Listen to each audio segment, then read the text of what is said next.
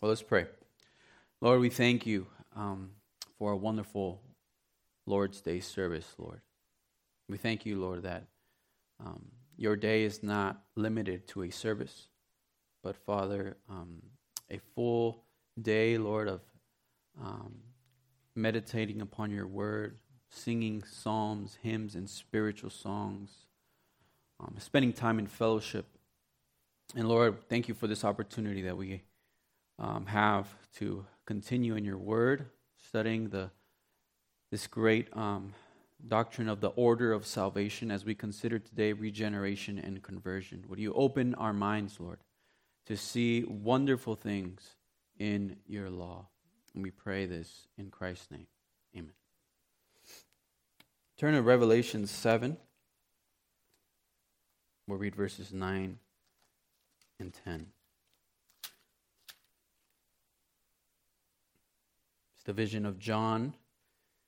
And he has this vision in verse 9. After these things I looked, and behold, a great multitude, which no one could number, of all nations, tribes, peoples, and tongues, standing before the throne and before the Lamb, clothed with white robes, with palm branches in their hands, and crying out with a loud voice, saying, Salvation belongs to our God, who sits on the throne, and to the Lamb. Beautiful vision from the Apostle John. What I want to point out is, do we really believe that salvation belongs to our God? Actually, that word belongs is added there just to make sense, more sense of what they're saying. But we could say that salvation is of our God. Do we really believe that He is the one that grants it to people? It is completely His, and He can only be the only one to give it to the sinner. Pastor Kurt talked about that last week, right? Monergism and synergism.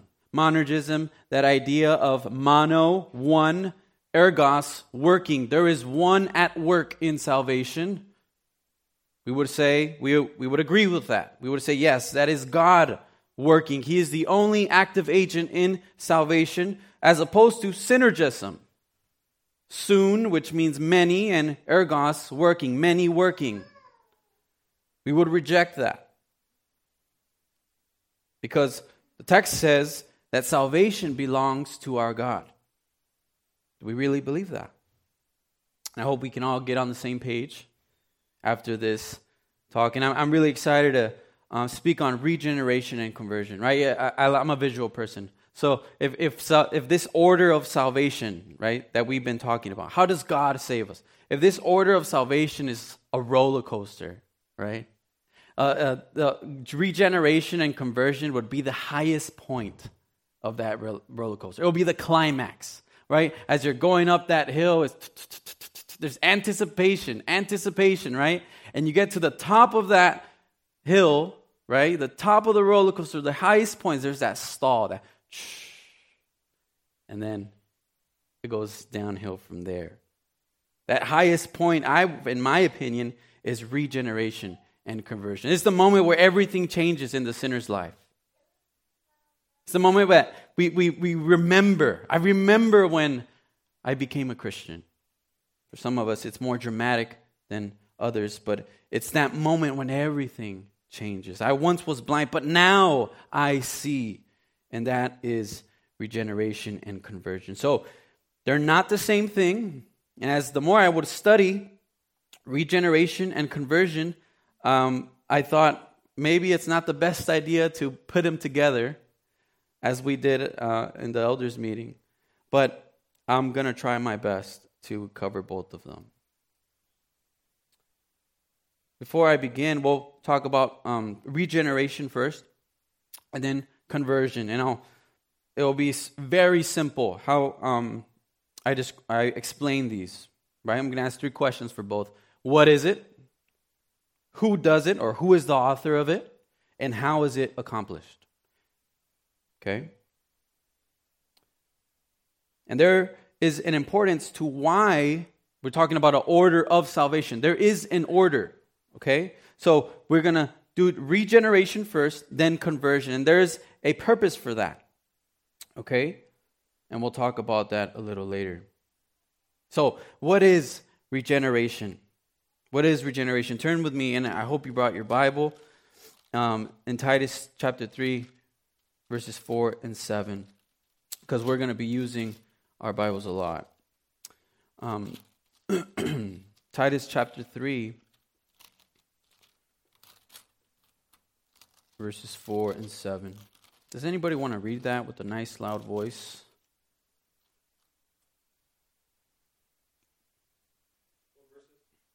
Four and seven. Mm-hmm. No, 4 through 7. Sorry. When the goodness and loving kindness of God our Savior appeared, He saved us, not because of works done by us in righteousness, but according to His own mercy, by the washing of regeneration and renewal of the Holy Spirit, whom He poured out on us richly through Jesus Christ our Savior, so that being justified by His grace we might become heirs according to the hope of eternal life. Amen. There's our word, regeneration. The word means new beginning or new birth. Think of John 3:3. You must be born again. 1 Peter 1:23 says that we were born again not by corruptible seed, but by incorruptible seed. 1 John 5:1 says, those that are born of God do the will of God. It is the idea of what Jesus said to Nicodemus, do not marvel that I say to you, you must be born again. Today we have this idea of gay Christianity, right? That says, well, I was born this way, right? I was born with these desires. I was born with this orientation. And we could say, okay, you must be born again. You must be born again. There's this emphasis in the New Testament of the rebirth of the sinner. And it's described here in Titus in verse 5 as a washing. And we'll see how that correlates to Ezekiel 36. 1 Corinthians 6:11, what that list that Paul gives, right? No adulterer, no fornicator, no liar will partake in the kingdom of heaven. Such were some of you. But what does it say? You were washed. You were washed. J.I. Packer says, regeneration, simple definition, is the spiritual change wrought in the heart of man by the Holy Spirit, in which his inherently sinful nature is changed so that he can respond to God in faith and live in accordance to His will. So you think generation, think change, spiritual change, new nature, new birth. And that's a very simple definition. We're going to see how the Bible presents this topic of regeneration. And there's a bunch of ways that the Bible describes this great work of God. Now, I want to do that by asking the question, who does it? Who is the one that authors regeneration? Well, I think this definition by J.I. Packer gave us the answer, right? But I want to answer that firstly in the negative. Who authors regeneration? It's not man, in other words. Remember that story in Luke 18 with the rich young ruler, right? And Jesus says how hard it is for the rich to enter the kingdom of heaven. It's easier for a camel to enter into the eye of a needle than for a rich man to enter into the kingdom of heaven. And so the disciples ask, what? Who then can be saved? If it's that hard, how is it possible? And what does Jesus say? What is impossible with man is possible with God. In other words, it's impossible for man to save himself. Man is completely incapable. That's a real inability. He is completely incapable of self-regeneration or salvation. Not merely on the basis of his works and his righteousness, right? We know that. You can't work your way to God, right? But predominantly because of the nature of his heart, of his mind, and of his spiritual condition. So I'm going to explain and hopefully show through the scriptures how man is completely unable, incapable, so that there be no question in our mind, well, synergism does sound like it makes sense, right? So there can be no question in our mind that man is an active agent in salvation. I want to talk about these three things: his heart, man's heart, his mind, and his spiritual condition. How has sin affected his heart, mind, and spiritual condition? When we talk about the heart, we're talking about man's affections, right? What you long for, what you desire. Jeremiah 17:9, the heart is deceitful above all things and desperately wicked. Who can understand it? Our hearts are infected by sin. They have been distorted. Our affections have been distorted by original sin. And we come into this world with wicked hearts.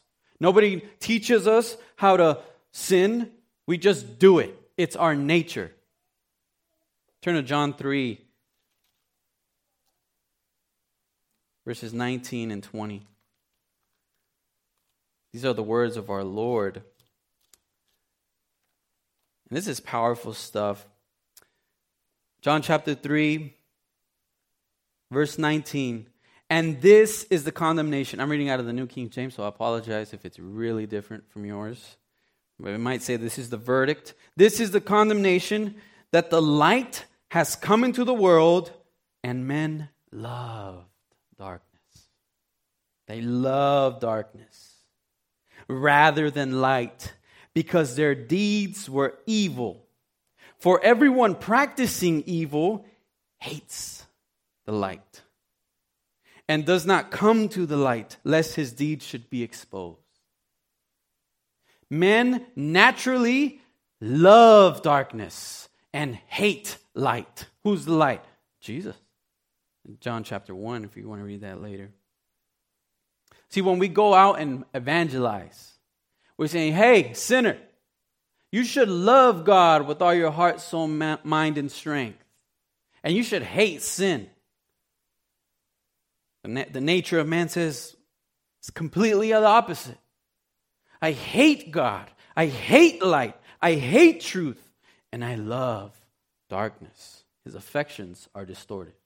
How can he be saved? How can he save himself? Because he hates the very God he's commanded to love.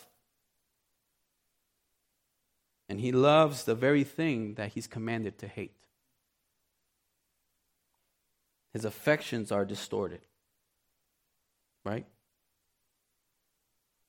His mind is infected by sin. His mind, I'm talking about his disposition, his mindset, right? His mind, his disposition towards God. Romans 8, 7 and 8 says this.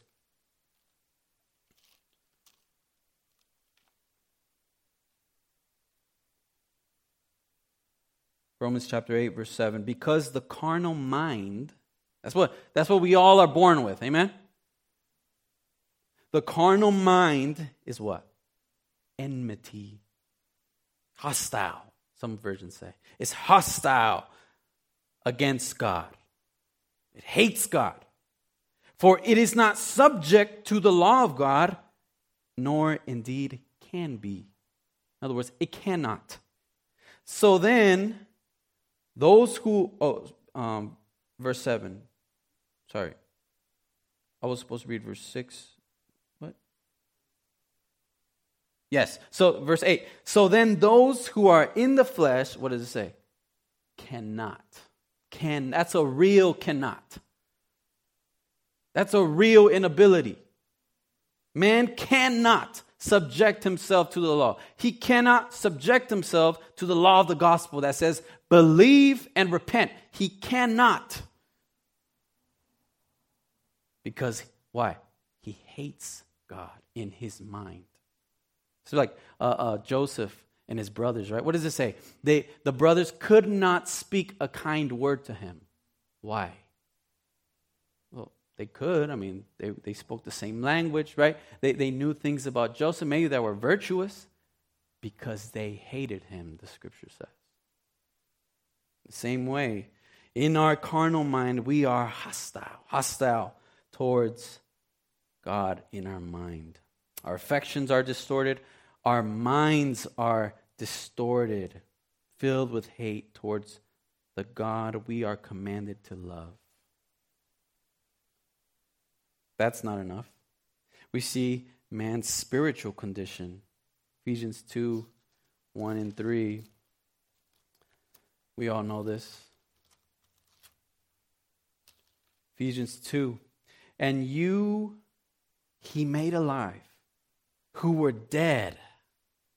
You were dead in trespasses and sins, in which you once walked according to the course of this world, the way of this world, according to Satan, the prince of the power of the air, the spirit who now works in the sons of disobedience, among whom also we all once conducted ourselves in the lust, desires of our flesh, fulfilling the desires of the flesh and of the mind, and were by nature children of wrath, just as the others.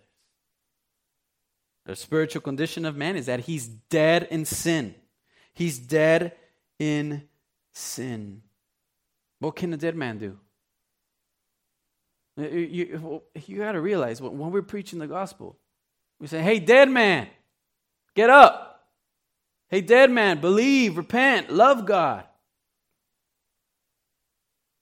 You must be born again. Not only that, I don't want to depress you now, but we're blind to glory. That's another aspect of our spiritual condition naturally. We're blind to glory. 2 Corinthians 4. It's one of my favorite verses, portions of Scripture. 2 Corinthians 4, verses 3 and 4.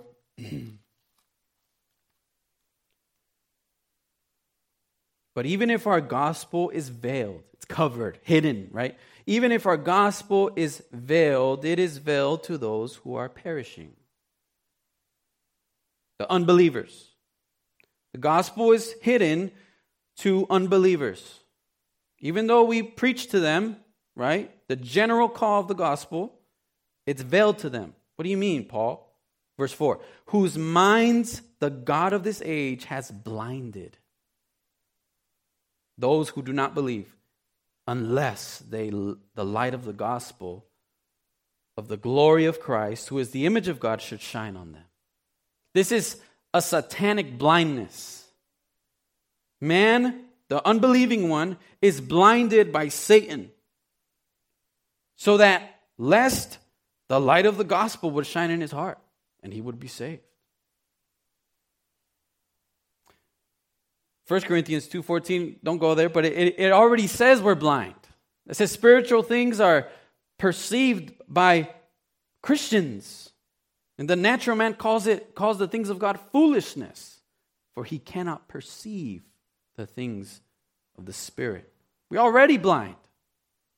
This is the type of Satan there is, right? It's like putting a blindfold over a blind man, just in case, So he won't be able to see anything. This is the spiritual state of the unconverted soul. He can't see glory. He can't see God for who he truly is. The kind, the majestic, the glorious, the one that is worthy of worship. He cannot see it. It's veiled. He's blinded. Our affections are distorted. Our minds, our disposition is distorted. We are dead in sin. We're blind to the glory of God. How can man regenerate himself? How can man save himself? But we thank God for the buts of the Bible, right? But God. In response to man's total inability, God is, in his marvelous grace and mercy, must supernaturally produce all desire and inclination to believe and obey the gospel call. Transforming his very nature, he must be born again. God does this. God regenerates. This is all over both Old and New Testament. And I want to address, how does God respond to our affected heart, to our affected mind, and to our spiritual condition? Well, to the affected heart, to our affected affections, He gives us a new heart with new affections. You see, if you have the sheet there, there's proof text there. But let's go to Ezekiel 36, just for the sake of time. And Kurt read this last week.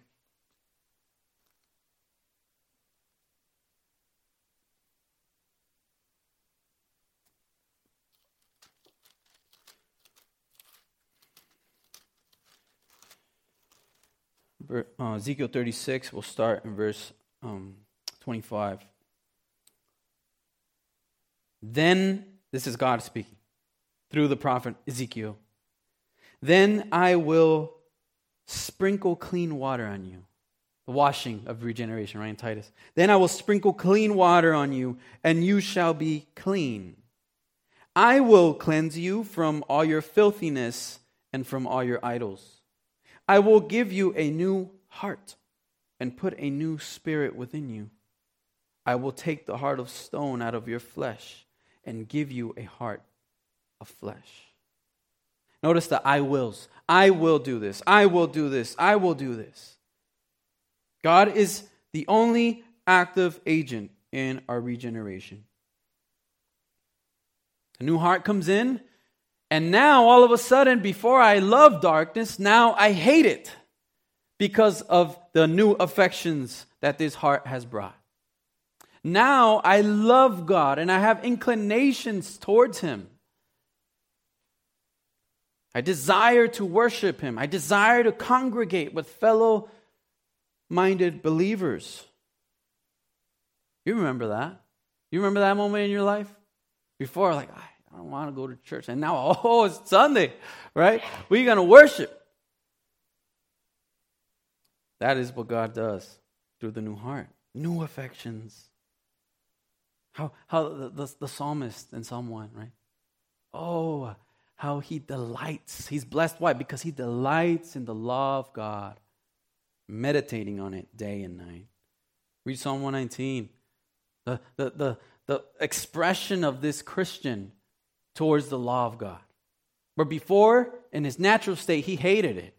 And now he's like, oh, it is my meditation day and night. Do not take your word from me, God. This is what God does. He gives us a new heart, and He also gives us a new mind. Our disposition is distorted, but God solves that. Sovereign grace responds by giving us a new mind. Jeremiah 31, don't go there, but it talking about the new covenant. What does He say? I will write my law on their minds and cause them to follow my law. Romans 12:2, remember? Do not be conformed to the ways of this world, but be what? Transformed by the renewing of your mind.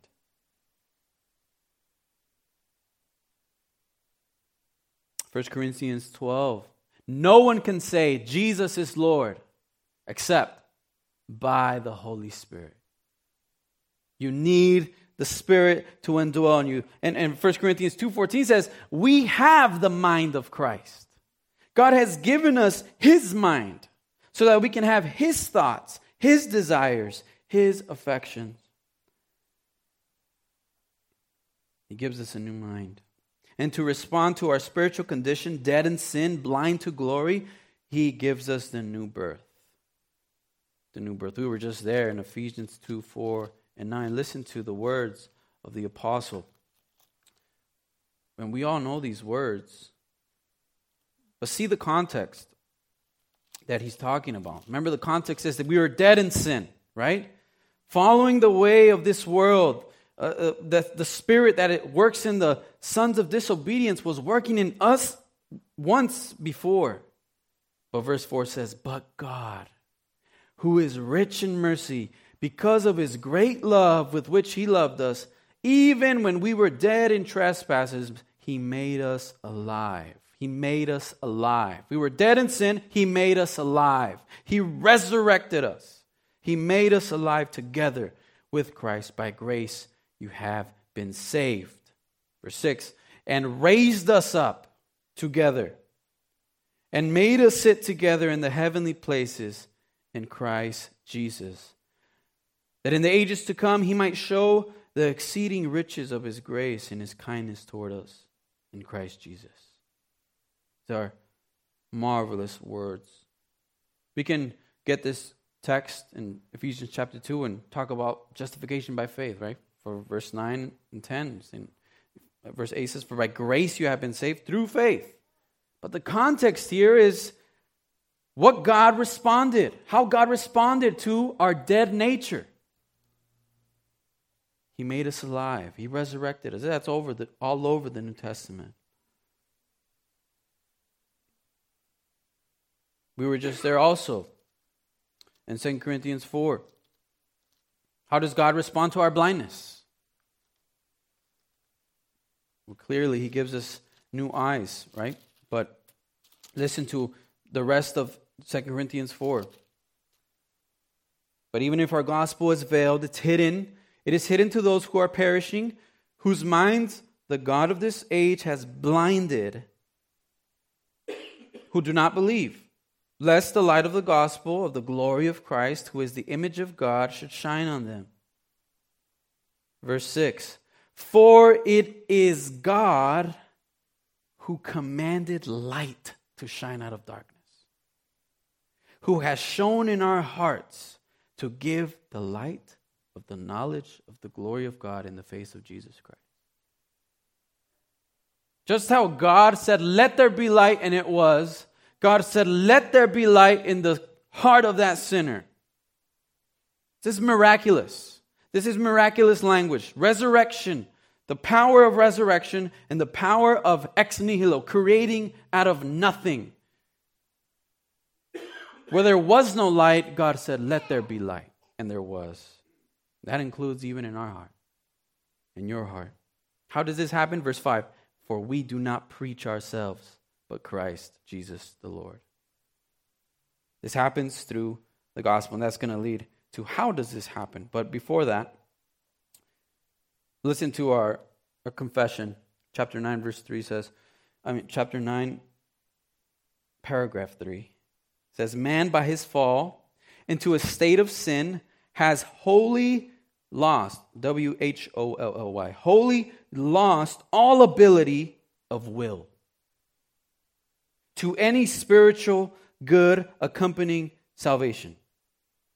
By his fallen state, lost all ability to do any spiritual good in this life,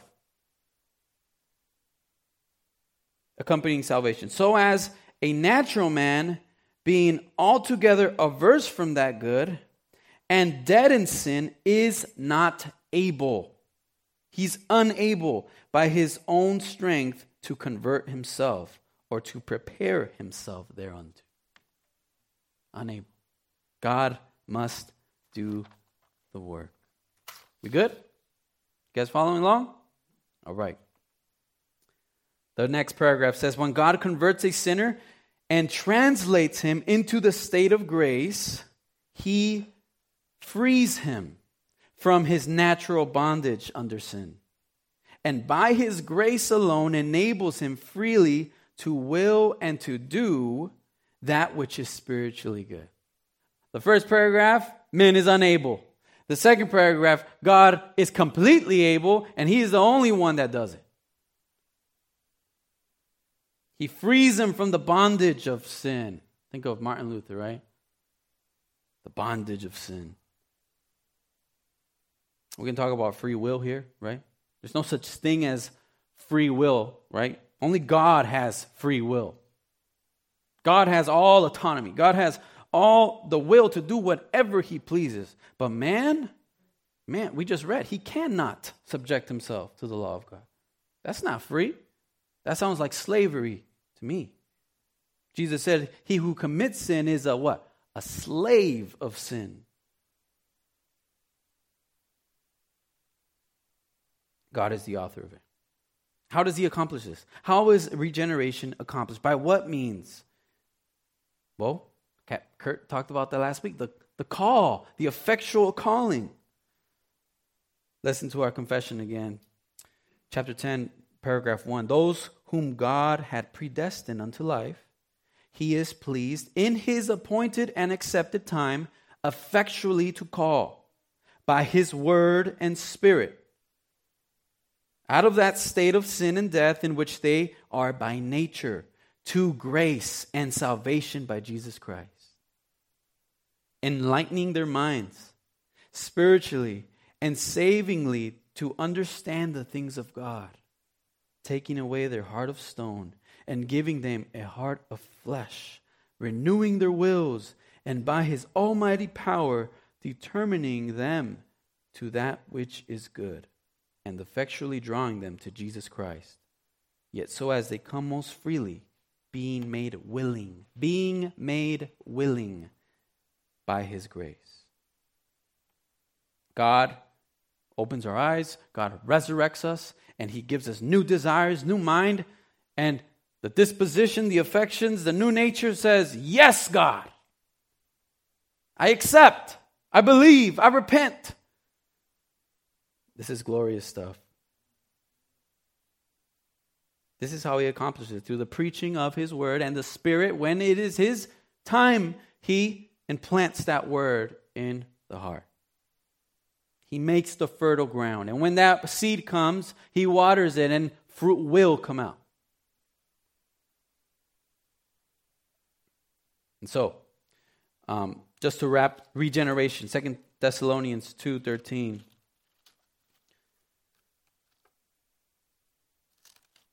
Says this,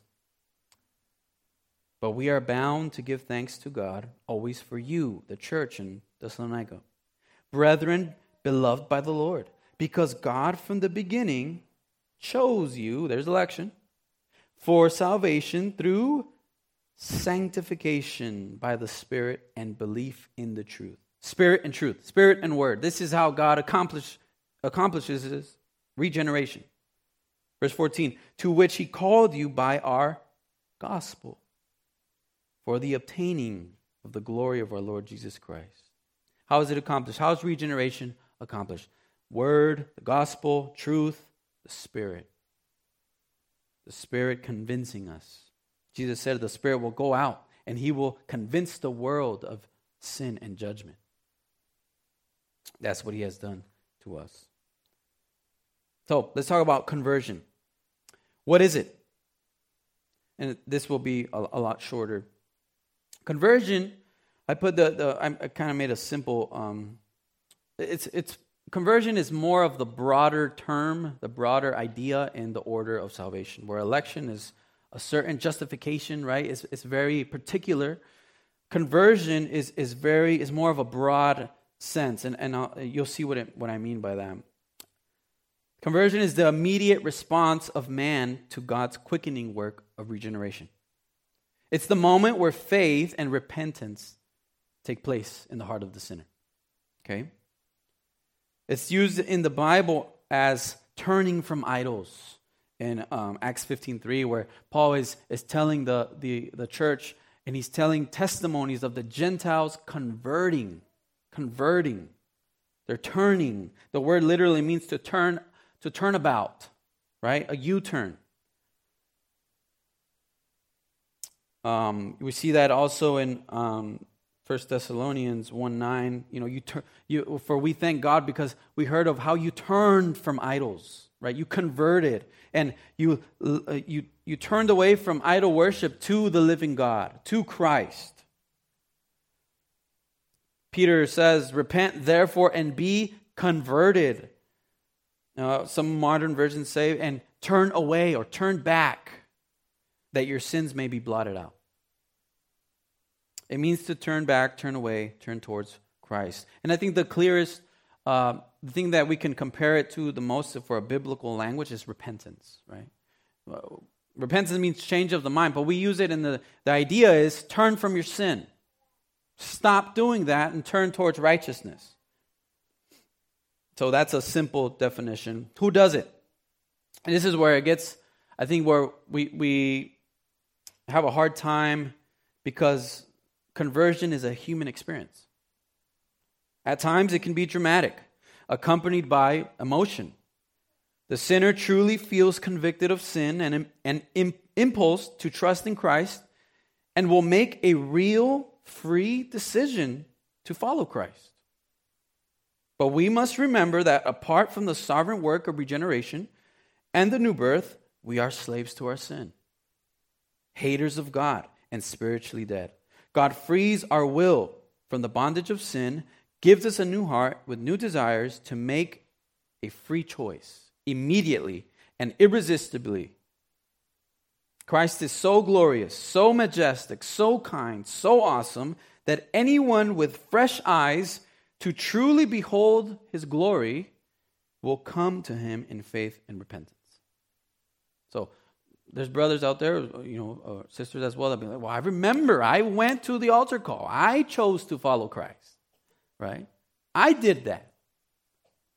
I remember I was there and I cried and I felt the little warm fuzzies come in and I just felt convicted for my sin. Sometimes it can be accompanied by a lot of emotion.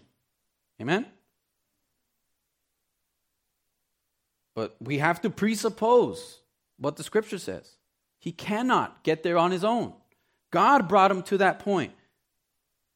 We'll see that right now. We read 2 Corinthians 4:4-6, right? God called light out of nowhere, right? And so for the dead man, he doesn't feel the work of regeneration. He just knows he opened his eyes, right? He just knows I was blind and now I see, right? But regeneration precedes faith. It comes before conversion. Even Acts chapter 9 in the conversion of Paul, right? He's describing the moment to King Agrippa in Acts 26, right? And he's like, and this light came out of nowhere, right? And I fell to my face, and then he says the words of Jesus, right? Paul says, "Who are you, Lord?" Right? He immediately knows that person is deity, right? Before, he was persecuting Christians for saying Jesus is Lord. But now, out of nowhere, he says, "Who are you, Lord?" Right? Conversion. How is conversion accomplished? Well, what is the gospel call? What is the commandment of the gospel? Anybody? Repent and believe. Mark 1:15, Jesus comes out, repent and believe the gospel. The preaching of the apostles in Acts. The Philippian jailer, right? Believe in the Lord Jesus Christ and you will be saved, you and your household. The command of the gospel might imply that man has the will to believe and obey. Right? Because it's a command. Sinner, believe and obey. Well, God wouldn't command something if he wasn't able to, right? That's what some would say. But even these essential acts, faith and repentance, needed for salvation, are granted by God. Right? Faith, you don't have any faith. Where did that come from? God gave you that. John, and then we'll end here. John 6:63, not in this verse, but in this idea that God grants faith and repentance. John 6,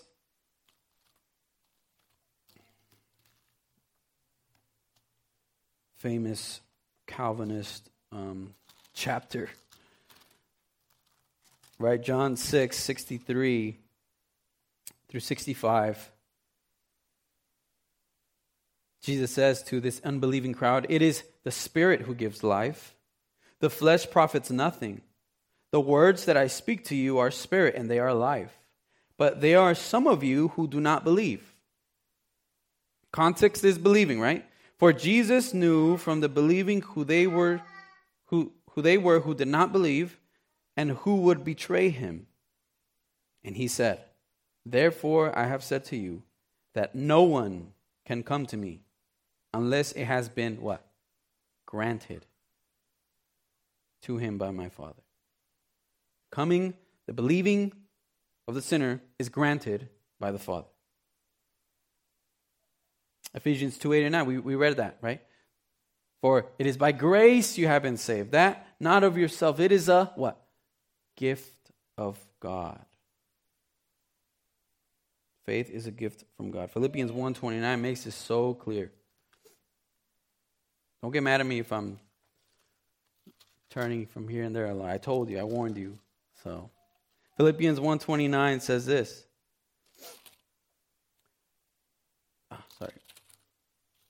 For no one, come on, here it is. Receive him. Oh my gosh, am I missing a page?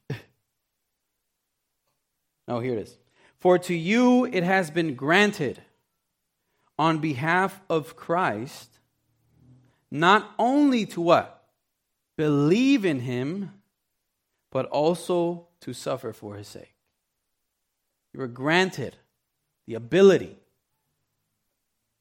the essential command, the crucial ability that you need to be saved to believe. You were granted that by God. It's not just a decision that you decide one day, today I'm going to be a Christian. God gives you that ability. He grants that faith. The same thing with repentance. And I'll only read 2 Timothy 2:25, but I gave more proof text in the PDF. 2 Timothy 2, I'll start in verse 24. And the servant of the Lord must not quarrel, but be gentle to all and able to teach, patient, in humility, correcting those who are in opposition, if God perhaps will grant them repentance, so that they may know the truth. Perhaps, you better be loving and gentle, Timothy, because God might grant them repentance. He might give them repentance, the ability to turn from their sin. I don't know how we can question this, brothers. That man has some ability, some part in regeneration and conversion. I like to think of it as, sometimes I ask this, if it's you and the unbeliever in heaven, right? You go to heaven, he goes, fortunately, to hell. What is the difference between you two, right?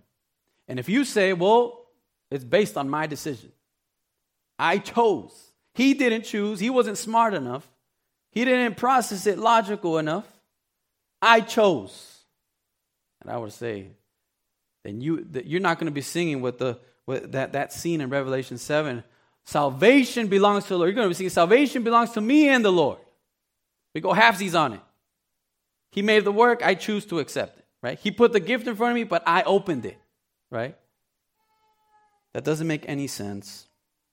Ezekiel 37, I'll end with this. It paints this picture, a beautiful vision of this reality, right? God sends this a prophet to a valley of dry bones, right? So brittle, so dry, right? Ezekiel probably walking through the valley, bones brittle, breaking under his feet, and the Lord says, "Can these bones live?" Ezekiel doesn't presume upon God and say, "Absolutely." He doesn't deny God's power, and he doesn't say no. He says, "Only you know, Lord." And he says, "Prophesy to these bones. Preach to these bones." And he prophesies to these bones. "Bones, you shall live." And there was a rattling in the earth, and these bones start shaking. They start coming together, and tendons and nerves and muscles and skin grow on these bodies. And then he says, "Breathe life into these bones." And these bones became a living army. That is a picture of our regeneration. There's no way these bones can live apart from that powerful prophetic word of the gospel in us. And so I'll end with that.